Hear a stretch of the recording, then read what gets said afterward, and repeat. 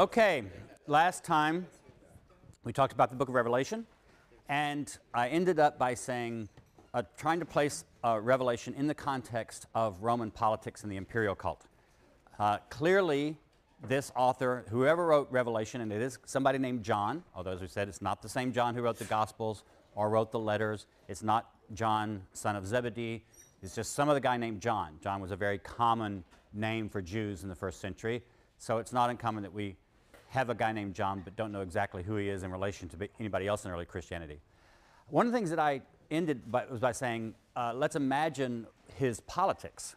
This is clearly an anti-Roman document. That's the one thing we can say about it for sure. Who would write this, and why would he write it to these seven letters to these seven churches that we have in Revelation? One way to think about this is, if this document was written toward the last part of the first century, as a lot of scholars think it is, this may be, and I said, remember, his Greek is bad. He doesn't write Greek well. Sometimes it's even grammatically wrong in places. It's just not bad Greek, even though we don't have really good Greek in most of the New Testament, but this is the worst. How do you think of someone who is against eating meat sacrificed to idols, seems to think of himself as a true Jew, and the Jews who are occupying synagogues in different parts of Asia Minor as not true Jews, anti-women as far as their roles in the churches?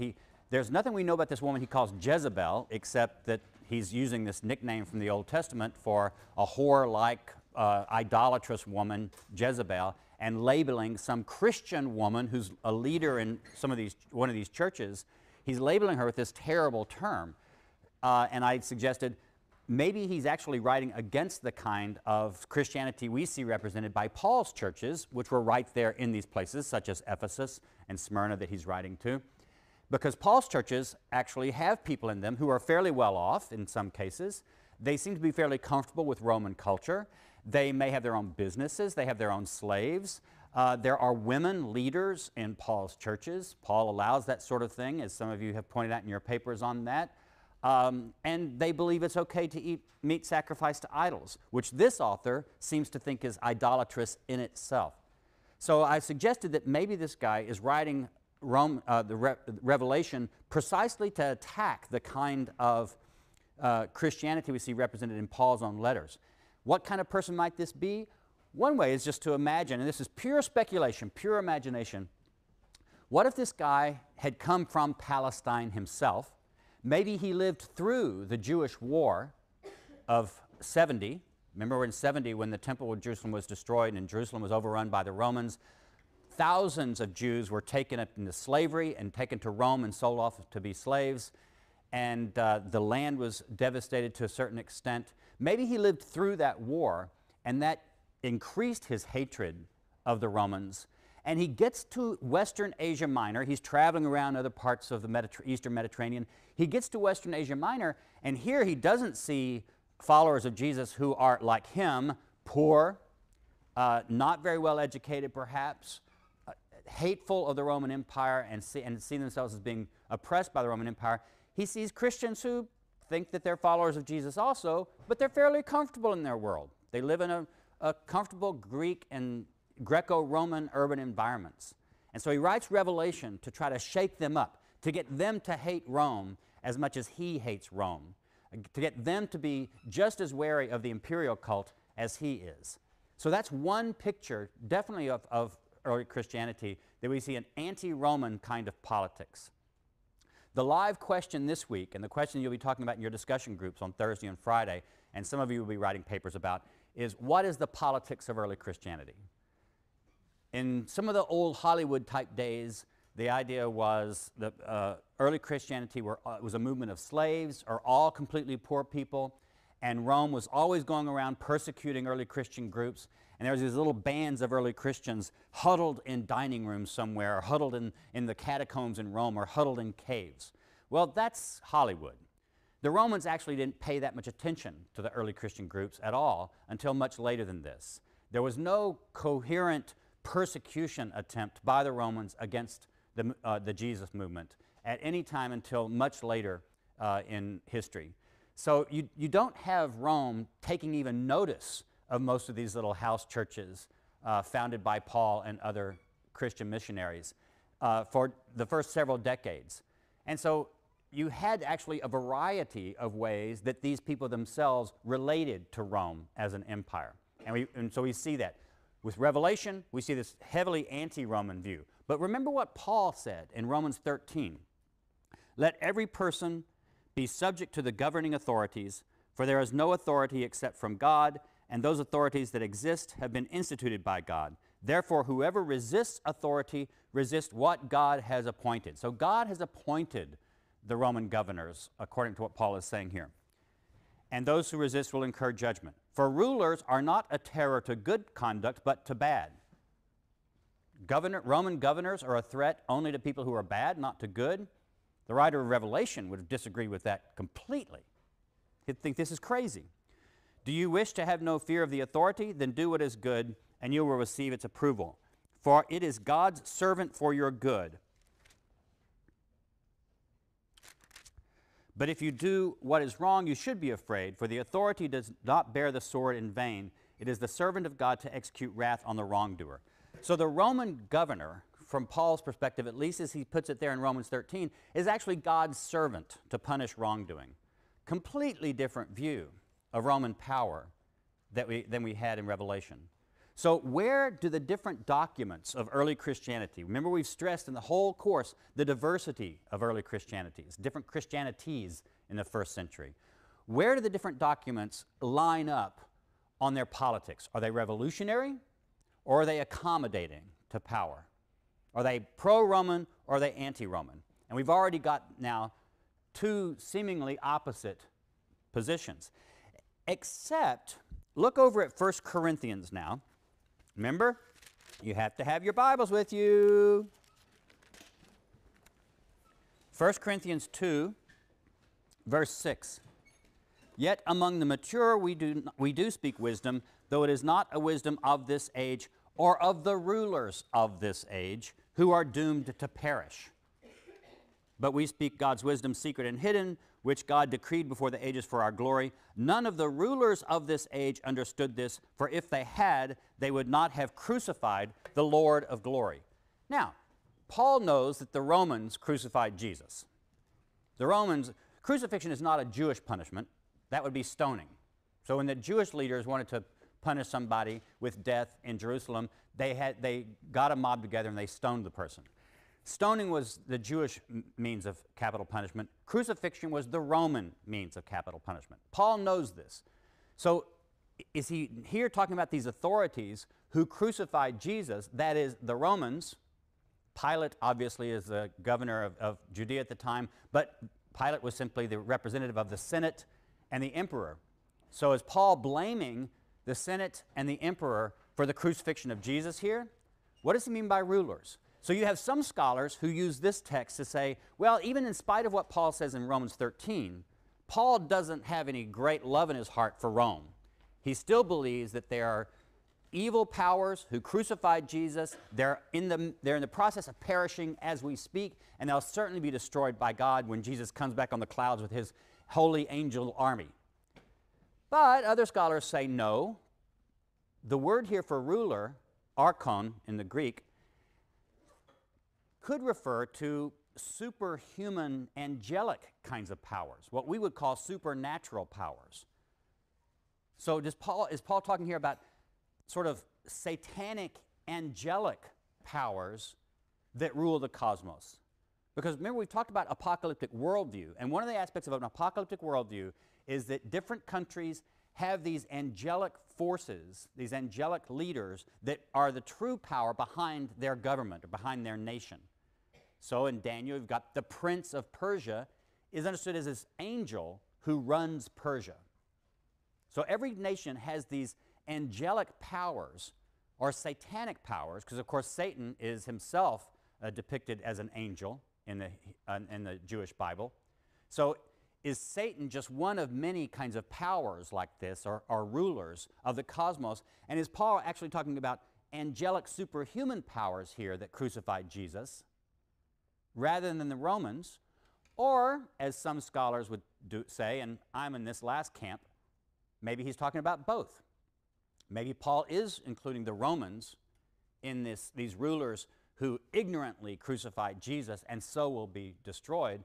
But maybe Paul also believes that the Romans are themselves controlled by superhuman, satanic, angelic powers. If that's how you read 1 Corinthians 2, then Paul's view of Rome isn't quite as positive, just straightforwardly positive, as you would get from Romans 13, right? So when you ask scholars this question, is early Christianity politically revolutionary against Rome, or is it politically accommodating? You're going to get scholars lining up on both sides of this. Some of them say, no, they read early Christianity as, for the most part, revolutionary and anti-Rome. Others say, no, it was accommodating. They were fairly conservative and comfortable. So this is a place, we assign this topic for your papers this week because this is actually something where there's a live debate that goes on among scholars themselves. There's not one correct answer to this question. It's complicated. So it's a good thing for you to look at. Of course, we've already read Luke and Acts too. In Luke and Acts, that author seems to present Rome in kind of a strange, ambiguous way. On the one hand, the author goes out of his way to have Roman governor after Roman governor say that Jesus is innocent, Paul is innocent, this movement is innocent, they're not revolutionary. Paul is eventually taken to Rome, but it's after the governor said, well, I could release him. I don't see anything that this guy's done. It's just a dispute among Jews.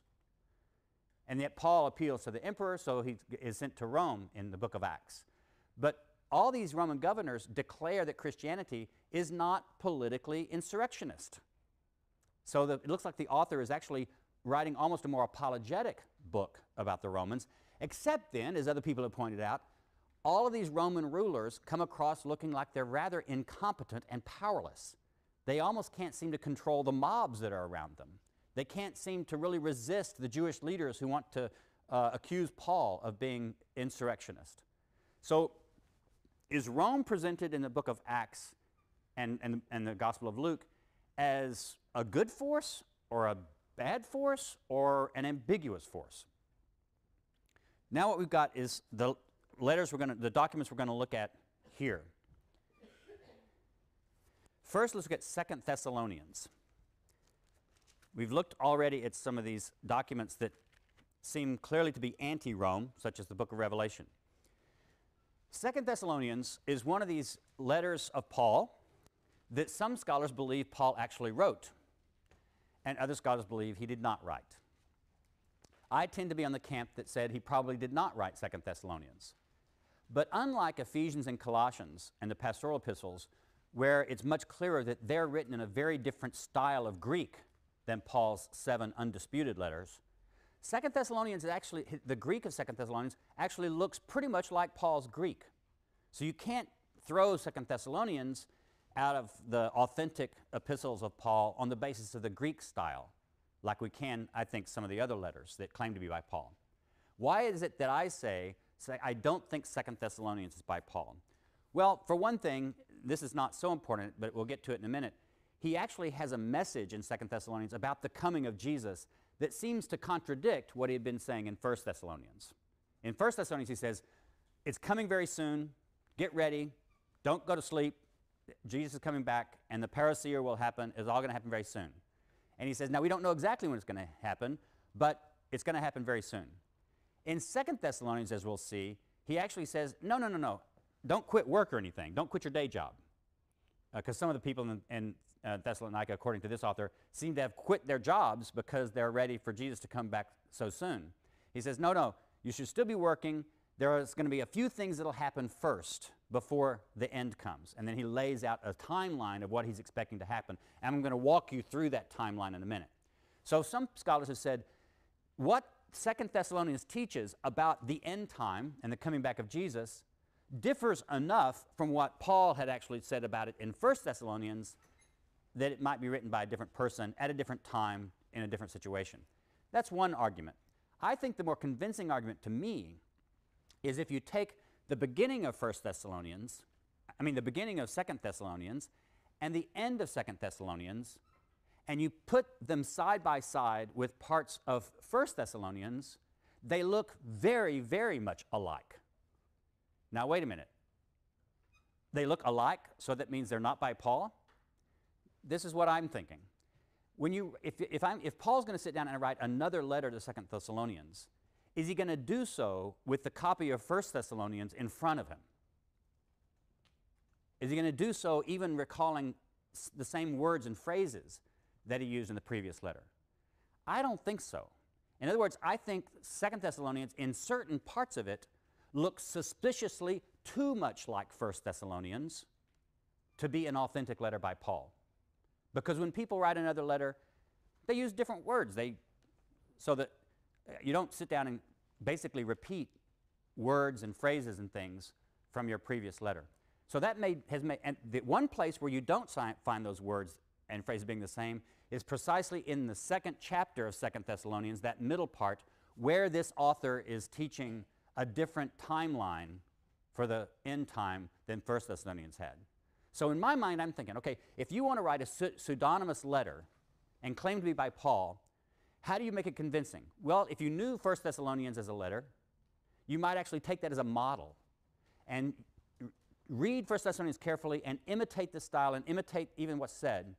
But then you stick in the 2nd chapter of 2 Thessalonians where you give your own timeline for what you think is going to happen. So that's why I think it's probably not by Paul.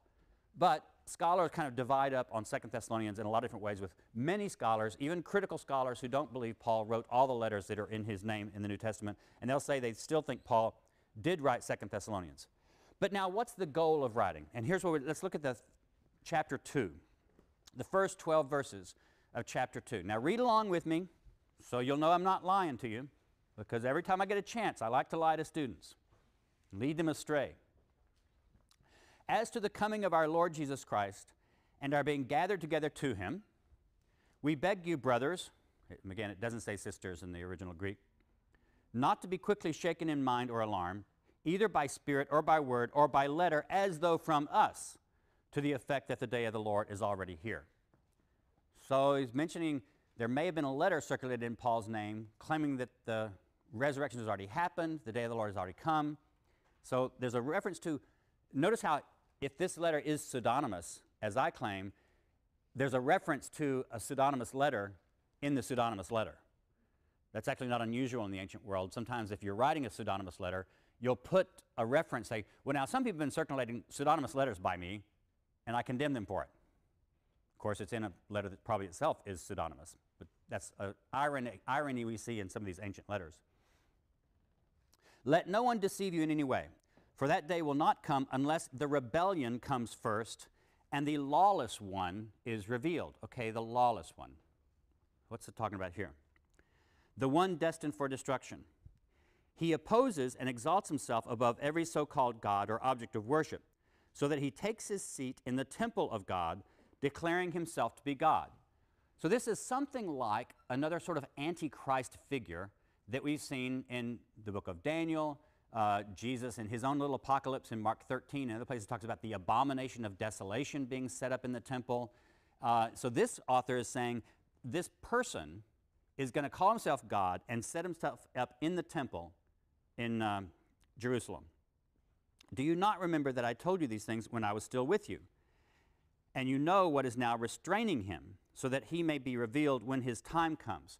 Okay, now the thing restraining him comes from one Greek word, katekon, and it means something holding back, or something holding back something. And we can't tell necessarily here whether this is talking about a thing, a power, or a person. Is there a person who's keeping this guy back in the wings, who's not letting this divine self-promoter set himself up in Jerusalem? For the mystery of lawlessness is already at work, but only until the one who now restrains is removed. So this restraining force, or restraining thing, or restraining person is at some point going to be removed from the political scene, and then this other character is going to come in. And then the lawless one will be revealed, whom the Lord Jesus will destroy with the breath of his mouth, annihilating him by the manifestation of his coming. The coming of the lawless one is apparent in the working of Satan, who uses all power, signs, lying wonders, every kind of wicked deception, for those who are perishing because they refuse to love the truth and so be saved. For this reason, God sends them a powerful delusion leading them to believe what is false, so that all who have not believed the truth but took pleasure in unrighteousness will be condemned. What's going on here? Well, to some extent, your guess is as good as mine, except that I know a bit more about ancient Jewish apocalyptic, and so I have a few resources to draw on. For one thing, though, I think what's going on here is this author is referring to some kind of antichrist figure. He doesn't use the term here, but he's clearly saying this is someone who's setting himself up as divine as God. He's going to take a seat in the temple in Jerusalem, and he's going to proclaim himself to be God, or perhaps he's also referring to a messianic pretender. Maybe he's thinking that this will be another Messiah, a false Messiah of sorts, that is, the Antichrist. If that's true, then what was he imagining going on? I think what he's doing, and this is my speculation, I think he's actually imagining a Jewish false Messiah that's somewhere hidden, he knows not where. There's some guy somewhere in Palestine or someplace else who's hiding in the wings, waiting for the moment when he can come out, declare himself as the Messiah, and enter the Jerusalem temple and set himself up as the divine Messiah figure. If so, what's keeping him from doing it now? Well, maybe it's just some supernatural force. Maybe it's even God. Maybe God has just decided it's not yet time for this to happen. But what if the thing that's keeping him from doing it now is precisely the Romans? In other words, the force that's keeping any Jewish Messiah figure down now would be the Roman Empire. They're not allowing kings. No, look what they did with Jesus. They also executed other Messiah figures in the first century.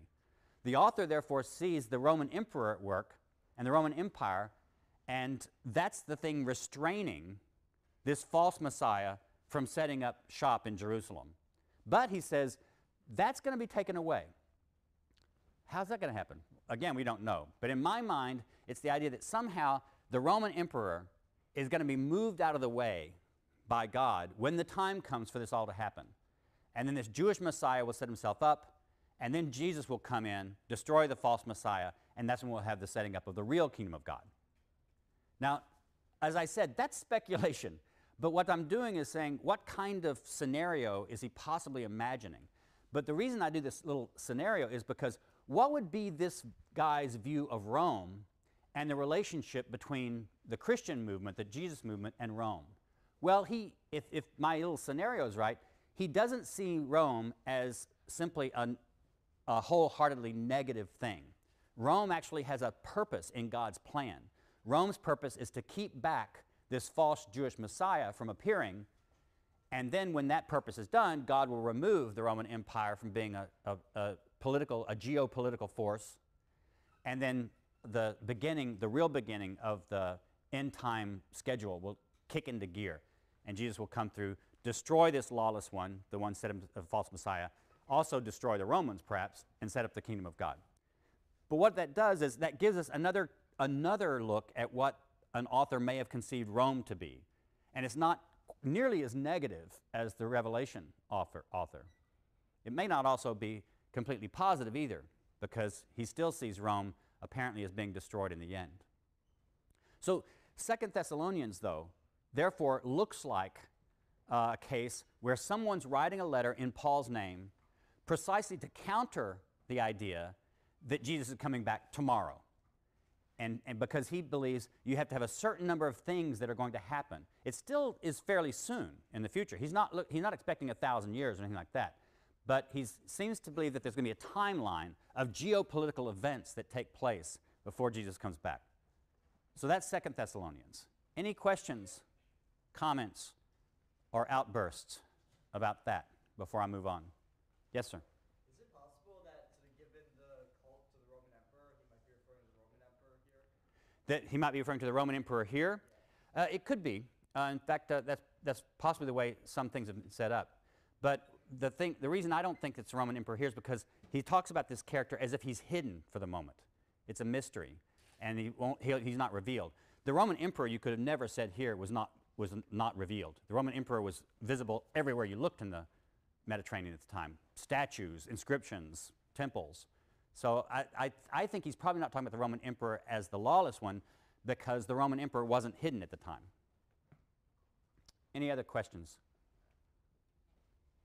Okay, now though, let's look at 1 Peter. So we're going to another little text that's asking again the same question. What is the politics of the early Christian movement, the early Jesus movement? 1 Peter, by most of us scholars, we don't believe Peter actually wrote it. The reasons are, again, numerous. And notice, this is not an anonymous letter like the letters of John are that don't claim to be written by John. This one actually claims to be written by Peter the Apostle, as does 2 Peter. Why do we think Peter, the actual apostle, didn't write it? Well, for one thing, Peter was, even as the New Testament several times lets us know, an illiterate fisherman. He probably couldn't read or write. If he could read or write, it's almost certain that he couldn't read or write Greek at the level of Greek that this letter is written.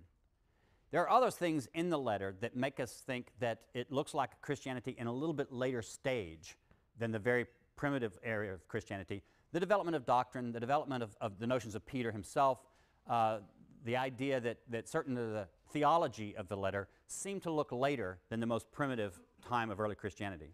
But most of us would just say, simply on the basis of the language itself, we don't believe Peter, the actual apostle, wrote this letter. So look what he's writing. He says, Peter, an apostle of Jesus Christ, to the exiles of the dispersion in Pontus, Galatia, Cappadocia, Asia, and Bithynia. So again, he's writing to, he calls them exiles of the dispersion. So that some people might think, well, he's talking to Jews then, the dispersed Jews.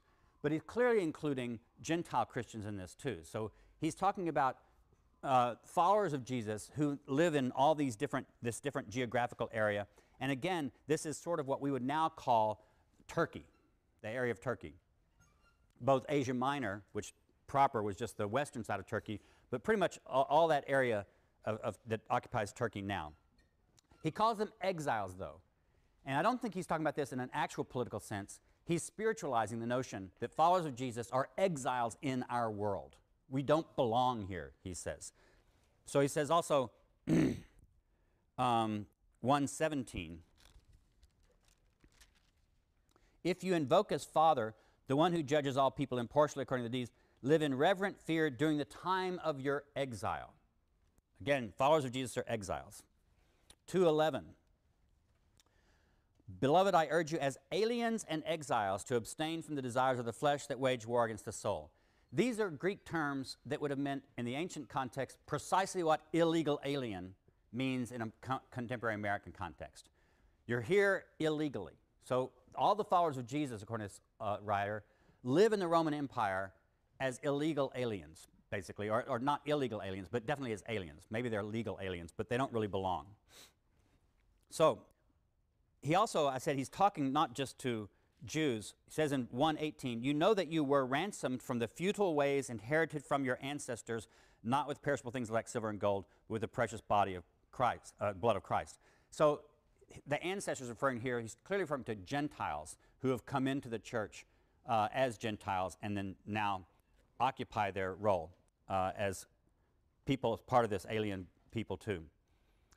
Now, what's this guy's politics? Look at 2:13.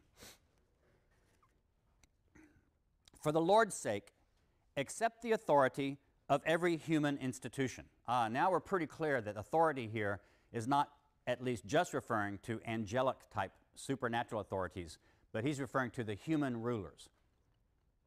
Whether of the emperor as supreme, or of governors as sent by him to punish those who do wrong and to praise those who do right. Of course, the governors of the different parts of the Roman Empire were appointed either by the Senate or by the emperor himself. This author is not too neat about the actual politics of the first century, so he seems to believe that all Roman governors are appointed by the emperor, which was in fact not the case, but some of them were, and many of them were appointed by the Senate. He doesn't care about those kinds of niceties. For it is God's will that by doing right you should silence the ignorance of the foolish. As servants of God, live as free people, yet do not use your freedom as a pretext for evil. Honor everyone, love the family of believers, fear God, honor the emperor. Can you imagine the author of Revelation saying that? He could not, it would have broken his jaw to say honor the emperor. he also doesn't seem to have a whole lot of love for just people in general. The book of Revelation seems to have a lot of loyalty for the people who are in the group, but there seems to be a lot of despising for pretty much anybody outside the group. So that's the political conservatism of 1 Peter. He's writing a letter to followers of Jesus who live throughout the area of Turkey. He's trying to get them to see that they don't really belong to Rome. They're not Romans. He doesn't address them as Romans. They don't really belong to the political situations they're living in. They should see themselves as aliens, as exiles, and yet they see themselves as properly subservient, honorable, well-behaved exiles in a Roman context. And so that plays itself out also in some of the other social justice issues in the politics. Look at 2:18, right where we stopped.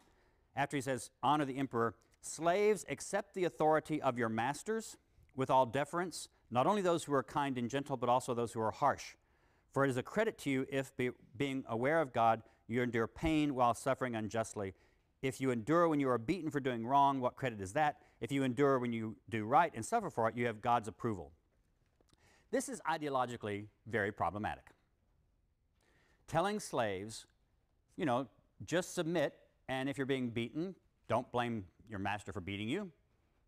Just endure it. I mean, if you do wrong and your master beats you, then you deserve to get beaten. But you should endure it even when you get beaten for things you don't deserve. Talk about the opiate of the masses.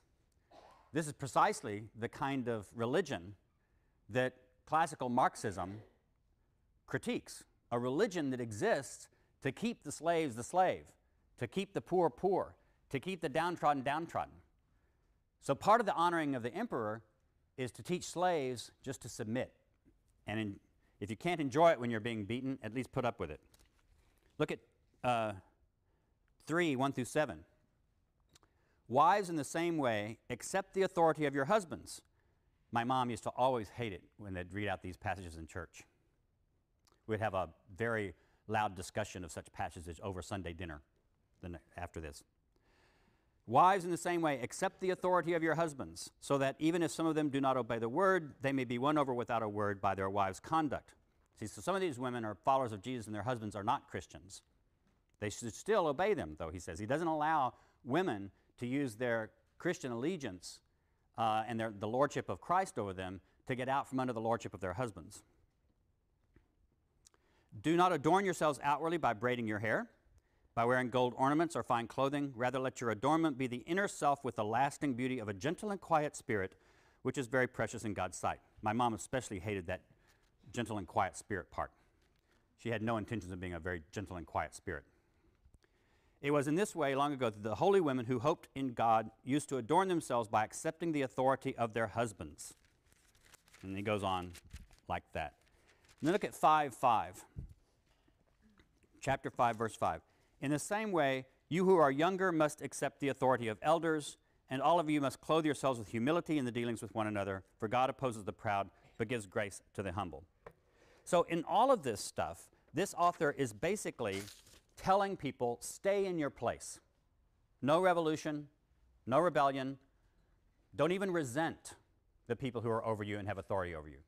So this is quite clearly political quietism, political accommodation. And one of the reasons he's doing this, as scholars will point out, is that he seems to believe that Christians can help their reputation if they don't rock the boat. So you get verses like this, 2:12. Conduct yourselves honorably among the Gentiles. Now notice, these are converted Gentiles themselves, but he didn't call them Gentiles because the Gentiles is still now a term for those people outside the body of Christ, outside of Christianity. Conduct yourselves honorably among the Gentiles so that though they malign you as evildoers, they may see your honorable deeds and glorify God when he comes to judge. And in chapter 3, verse 15, in your hearts, sanctify Christ as Lord. Always be ready to make your defense to anyone who demands from you an accounting for the hope that is in you, yet do it with gentleness and reverence. So he's basically very conservative in his politics and his ideology. For one reason, he wants these groups of followers of Jesus not to be disrespected by outsiders. He wants them to develop a good reputation so that they can't be persecuted, so that they can't be opposed by local authorities. So here we have a clear case of a totally different ideological take on early Christianity. But it's still apocalyptic. This is what's interesting. This author hasn't thrown away the Christian apocalyptic that we saw working so much in Revelation to be anti-Roman. He still has it. You can see places. He says in chapter 4, verse 7, "The end of all things is near." Well, that's apocalypticism. The end is near. "Therefore be serious and discipline yourselves for the sake of your prayers." In 4:12, "Beloved, do not be surprised by the fiery ordeal that is taking place among you to test you as though something strange were happening to you." So any suffering that you have, he says, chalk it up to the suffering that comes with the apocalyptic fire. This is testing you. So again, just endure it. And 17, "For the time has come for judgment to begin with the household of God. If it begins with us, what will be the end for those who do not obey the gospel of God?" So he does believe that the people who are persecuting them now are dissing them now. I'm not so sure that sometimes it was actual physical persecution these communities were enduring. He may just believe that they're being disrespected, that they're being discriminated against in some way. But what his solution to this is for them not to rock the boat, not to rebel, not to fight back, but actually to just be good boys and girls, be submissive slaves, be submissive women to your husbands, and then, if possible, people will see your submission and it'll make them respect the message of the gospel. If not, those people will be destroyed, but we have to endure our own punishment and serving now also. The apocalyptic material there serves a different purpose than it did in Revelation and some other Christian and Jewish texts. It's not particularly there to make you, to explain your suffering. It's just there to be endured. It's just there because it's part of the message of early Christianity. So it doesn't really help fight against injustice in any way, as you might be able to see it do in other texts. Now, how does this happen in 2 Peter? We'll just look at this briefly because we're almost out of time, but I want to show you one more thing. I believe 2 Peter was written by someone else, not Peter again, for some of the same reasons. But I also believe it was not written by the same person who wrote 1 Peter because it's rather different. In fact, I believe 2 Peter was written sometime in the 2nd century, maybe even decades after the letters of Paul and the book of Revelation and these others were written. And it seems to me to show a different stage in the development of Christianity. Christianity now looks different in the 2nd century than it did in the 1st century. And I'll walk you through this and show why I say that and how it works. First, look at 2 Peter 3:2. Well, we'll start reading right at the beginning of chapter 3. "This is now, beloved, the second letter I am writing to you." So he seems to know about the existence of the first letter of Peter. "In them I'm trying to arouse your sincere intention by reminding you, so that you should remember the words spoken in the past by the holy prophets and the commandment of the Lord and Savior spoken through your apostles." So this is already something like a post-apostolic letter. He's hearkening back to the beginning of the Christian movement when there were prophets and apostles. Even though he's setting himself up as Peter the apostle in the letter, the tone of the letter makes it sound like the apostolic era is somewhere in the past for this guy's version of Christianity, for his community. So we read 2 Peter as actually a really good example of post-apostolic New Testament writing. He also has references to the Gospels themselves. Look at 1:17. I'll start reading at 1:16. "For we did not follow cleverly devised myths when we made known to you the power and coming of our Lord Jesus Christ, but we had been eyewitnesses of his majesty. For he received honor and glory from God the Father when that voice was conveyed to him by the majestic glory, saying, 'This is my Son, my beloved, with whom I am well pleased.' We ourselves heard this voice come from heaven when we were with him on the holy mountain." What is he referring to? What's the event? Exactly, the Transfiguration. He's read his Gospels, at least one of them. And he's hearkening back to the story of the Transfiguration of Jesus on the mountain with Moses and Elijah there. And, of course, who were the apostles, the disciples that were with Jesus at the time? Peter and was one of them. There were 3 of them. So Peter was there, and he's recalling that scene from the Gospels. So there's reference to gospel traditions here, and maybe even he's actually read some written Gospels that we have in our text. He also gives something like a reference to 1 Peter, as I already said. That might, when he says, "I've already written to you once," that could be a reference to 1 Peter. And then he talks about Paul's letters. So he knows Paul's letters. 3:15. Wait, is that right? Yeah. Start reading at 3:14. Therefore, beloved, while you are waiting for these things, strive to be found by him at peace, without spot or blemish, and regard the patience of our Lord as salvation. So also our brother Paul wrote to you according to the wisdom given him, speaking of this as he does in all his letters. There are some things in them hard to understand, which the ignorant and unstable twist to their own destruction, as they do the other scriptures. You therefore, beloved, so he goes on to admonish them. But notice what he's doing. He actually calls Paul's letters scripture.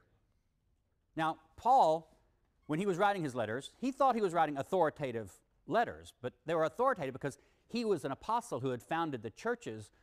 Most of the time he was writing churches he himself founded. So he felt like he had authority over these churches to write authoritative letters. But Paul didn't think he was writing scripture. When Paul talks about scripture in his letters, he's talking about Jewish scripture, the Greek translations of the Hebrew Bible. This guy, though, is far enough removed from Paul's own day that he can actually refer to Paul's letters as themselves part of Scripture. That's one of the things, one of the reasons we think this took a while to develop. You just don't have in early Christianity the automatic acceptance of Paul's occasional letters, because they were real letters written to real situations, being elevated now to the status of holy writing, Scripture. This author is living now in a post-apostolic age, in a post-Pauline age. And it's probably by this time, they don't have a New Testament yet, but probably by this time, he's already familiar with maybe a collection of Paul's letters that are being circulated as scripture among different churches in Asia Minor. He also may, as I said, be familiar with some Gospels that are being circulated as authoritative texts in early Christianity. So he's clearly living in a later time, like I said, maybe in the 2nd century when these things have happened. And then one last thing that is interesting to talk about.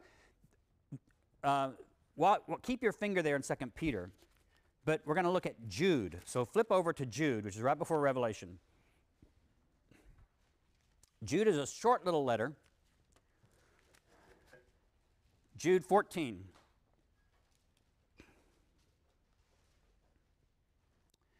It was also about these, he's talking about evil angels or angels of some sort, that Enoch, remember Enoch is that character in the very, very early part of Genesis who was only a few generations from Adam, but there were apocalypses written in Enoch's name and published just in the century or so before this, the 2 or 3 centuries before this.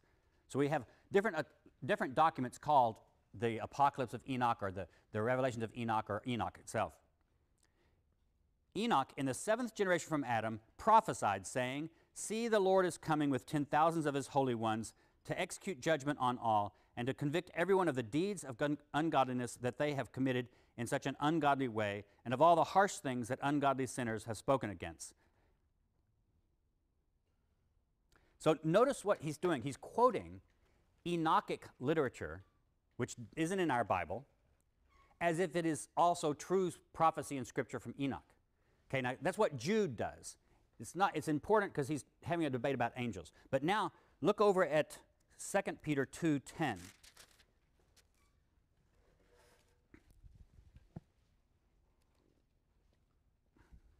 Is this right? Yes. I'm not going to read all of this, but if you read 2 Peter 2, verses 10 through 22, you have a bunch of material that 2 Peter is getting out of Jude. In other words, 2 Peter, the author of 2 Peter, doesn't only know the letters of Paul, he knows Jude also. And he's using Jude as a source. And he copies some of that out. But what's interesting enough, he takes out the quotation from Enoch. He doesn't have that. In other words, he takes Jude as a good Christian source, but he takes out the stuff he found in Jude that he doesn't consider good Christian material in Christian Scripture. So he edits out of Jude stuff that by that time he believes is not really part of Christian Scripture. What this shows us is that the author of 2 Peter is living in a time when we actually see the beginning of Christian Scripture coming about. This is a very different time from the apostolic period when they were just writing letters, occasional letters for different purposes. not having any idea that they were creating a New Testament themselves. This author is not living in the time by which we have a New Testament. That'll take another few centuries to come about, as I talked about in the very first lecture when I talked about canon development. That's going to happen. But he's certainly living in a time that's between the apostolic period, when everything is much more chaotic and there's not any Christian scripture, and now you do have Christian scripture on its way to becoming its own canon. So this is in a post-apostolic period. So the last thing is, what does the apocalyptic do here? Look at 3, verse 3. 2 Peter 3, verse 3.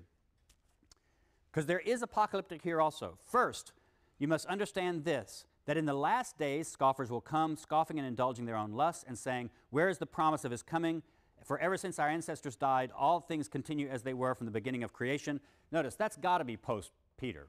Peter in his own time would never have talked about the beginning of the Jesus movement as happening way with our ancestors, right? They deliberately ignore this fact that by the word of God, the heavens existed long ago, and an earth was formed out of water and by means of water, through which the world of that time was deluged with water and perished. By the same word, the present heavens and earth have been reserved for fire, being kept until the day of judgment and destruction of the godless. So he believes this end is coming, this end of fire, the destruction of the current world. But do not ignore this one fact, beloved, that with the Lord 1 day is like 1,000 years, and 1,000 years are like 1 day. The Lord is not slow about his promise, as some think of slowness, but is patient with you, not wanting any to perish, but all to come to repentance. But the day of the Lord will come like a thief, and then the heavens will pass away with a loud noise, the elements will be dissolved with fire, and the earth and everything that is done on it will be disclosed. So that he does have an apocalyptic scenario. But what does it do for him? Nothing. It's just something that's part of Christian doctrine that he's passing on. There's no franticness here. There's no idea that it's going to happen right now. In fact, he just says, it could happen in 1,000 years. We're no longer, with this letter, in a kind of Christianity that has apocalyptic fervor to it. We're in a kind of Christianity that is starting to have its own Christian scripture, that's fairly conservative, again, politically, that you don't see a lot of stuff against Rome and that sort of thing. And the function of the apocalypticism here is simply, it's just something you believe if you're a Christian. Again, it's another example. Apocalyptic is a political ideology. But what kind of politics it teaches in the early times of Christianity can vary. Apocalyptic can be something that strengthens you against Roman oppression, that labels Rome for you as a whore and Jezebel and a monster, or it can teach you to be quiet and go about your business. So one of the things you're going to be talking about today in your sections is which kinds of texts in early Christianity that we've looked at function what way politically. And apocalyptic is one of those political kinds of forces in early Christianity, although certainly not the only one. You're supposed to look at these texts and say, what politics is assumed by these texts? See you next week.